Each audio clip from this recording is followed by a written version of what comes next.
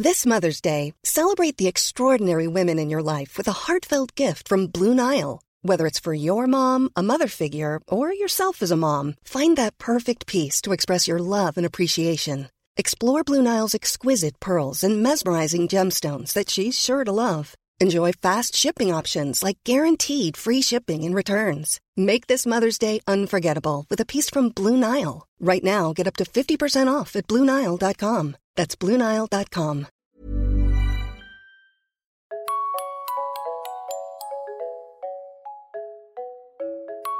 From the Financial Times in London, I'm Miles Johnson, and this is FT Investigations.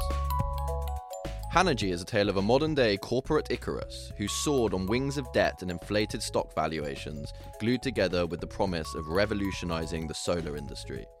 Its founder, Li Hejun, for a few short months became the richest man in China before Hanergy shares came crashing down in one brutal half hour of trading. Some people have called Hanergy China's Enron. Hanergy accumulated debt in China's shadow financing market on the strength of its rising share price, a practice widely pursued elsewhere in corporate China. In recent years, levels of non-financial corporate debt have been soaring in China, but without the capacity of borrowers to pay it back, says George Magnus, associate at Oxford University's China Centre and a senior economic advisor to UBS. There are institutional blockages which stop banks from recognising bad debt. But, you can't hide it forever. So at some point, these bad debts will have to be recognised and accounted for and paid for.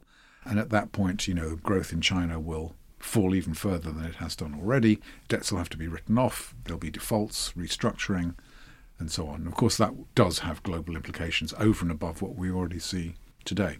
In this podcast, we're going to show how Hanergy built up large debts of its own and how few people at the time seemed to question how it was going to pay them back. At a time when the volatility in China's stock markets has alarmed the world's investors, Hanergy's rise and fall provides a cautionary tale that could serve as a warning about levels of corporate indebtedness in one of the world's biggest economies. The tale is also a reminder that even in seemingly well-regulated Hong Kong, what you don't know can hurt you. My colleague Lucy Hornby in Beijing takes up the story. This is the voice of Li Hejun, extolling the virtues of his company, whose seemingly unstoppable rise baffled stock market watchers. Many of China's tycoons have connections to powerful figures in the Communist Party, but no one seemed to know who exactly was behind this solar panel entrepreneur. Mr. Li appeared to be a visionary, declaring that his company's new take on solar technology would transform the world. While many solar companies were losing money, he was talking big. Hanergy was going to be the apple of green energy, he said. It was going to achieve things no other company had done, like building a fully solar-powered car.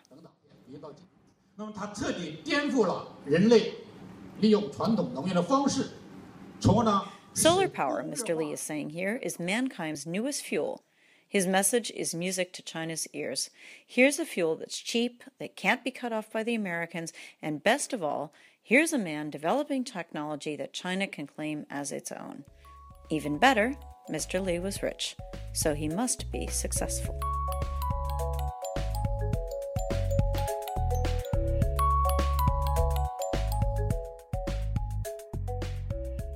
At the end of 2014, I was having a conversation with a contact of mine who casually dropped a reference to a very big Hong Kong company they said they just couldn't understand. This company was experiencing a truly staggering increase in its value, jumping up by billions of dollars each week in a way that my contact had never seen before. The company was Hanergy Thin Film, a solar panel equipment maker I had never heard of. Not many others had heard of this company either. There were almost no investment analysts covering the stock. People in the solar sector did not know why Hanergy Thin Film was suddenly snapping up bankrupt solar companies in the US and Europe. Solar is a very competitive industry, and what Hanergy was doing was selling itself as a particularly advanced solar company. It said it was pursuing a thin, flexible technology that other companies had found very difficult to perfect, and which Hanergy said would revolutionize the solar industry. Hanergy shares were on a tear. They had more than tripled in 2014 alone, and by March of 2015, the company was worth almost $40 billion. Since Mr. Li controlled 3/4 of the firm, He had become one of the world's richest men, at least on paper, in seemingly record time. Obviously, I was intrigued. This seemed like a big business story, but no one was really writing about it. This was a company that was suddenly worth more than big US technology groups like Twitter and Tesla, but it seemed from where I was sat in London that no one outside of China seemed to care. Either this was one of the biggest business success stories of all time, or this huge growth was just too good to be true. And here's what was weird. All of Hanergy Thin Film's profits seemed to come from selling equipment to the mainland Chinese parent that owned it. Not only that, but the parent also didn't seem to be paying much of the money back to the listed company for the equipment it was buying. So essentially, this company was booking fat profits with money that it wasn't actually receiving. Miles started calling, saying, "This company is very weird." But I didn't initially think it was all that unusual. The reason is that the version of a Chinese company that's listed on the stock market is not quite the same as a Chinese company as a whole. So for instance, if I'm an investor and I buy ExxonMobil, I would expect Exxon's results to reflect all the business that Exxon did that year. But if I buy a Chinese company, usually the best assets are incorporated into the listed company, but the other assets are held outside in the parent. So the listed company's performance is not at all the same as the parent's, and in many cases, the two sides do a lot of business with each other. However, one solar analyst based in Hong Kong, Charles Yance of CLSA, had also started to look at Mr. Lee's Hanergy empire. He asked in one report, "Hanergy, are they really that good?" Every time I sit down to try to work out how my calls have worked over the past 12 months and assess the upcoming trends, I get distracted by the same outlier, Hanergy. Mr. Yance just couldn't justify the current stock price using his normal valuation methods. On one hand, you've got a market cap greater basically than all the other solar companies in China. On the other hand, no one seems to have heard of Hanergy panels out in the wild anywhere. I invited myself over to an interview at the company's Beijing headquarters. Everyone who goes to the Hanergy headquarters gets the exact same tour. First, you watch a corporate promo movie in this enormous room with massive wooden rafters and a gigantic table. It's all made of rosewood, and that's a tropical tree that's really expensive and very, very endangered. I felt it was an odd choice for a company that's supposed to be environmentally friendly. There are some pretty grandiose offices, and once again full of this heavy wood furniture. Mr. Lee's office is the grandest, with a giant scroll on the wall featuring a poem from the Han Dynasty.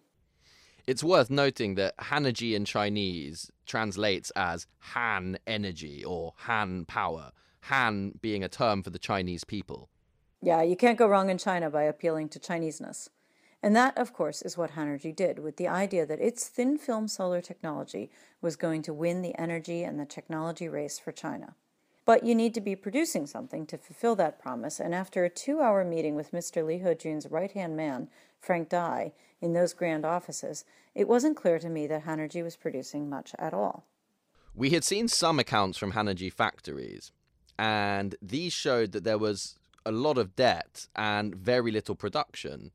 Mr. Dai justified the high levels of money that the parent company owed to the listed company by saying that it would eventually be paid up when the production ramped up in the future.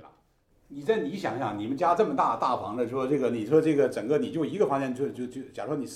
this stage, they have to be losing money, but by the end, there will be no problem.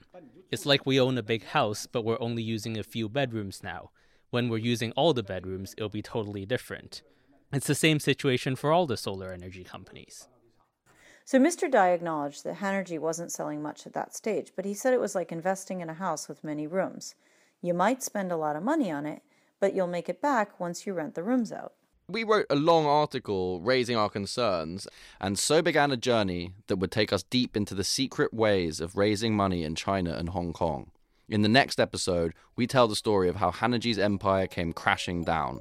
So listen tomorrow to follow the story. This podcast was produced by Fiona Simon. The music was by David Sapper.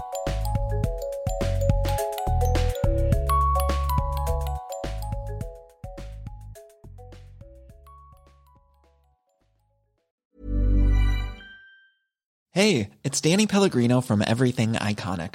Ready to upgrade your style game without blowing your budget?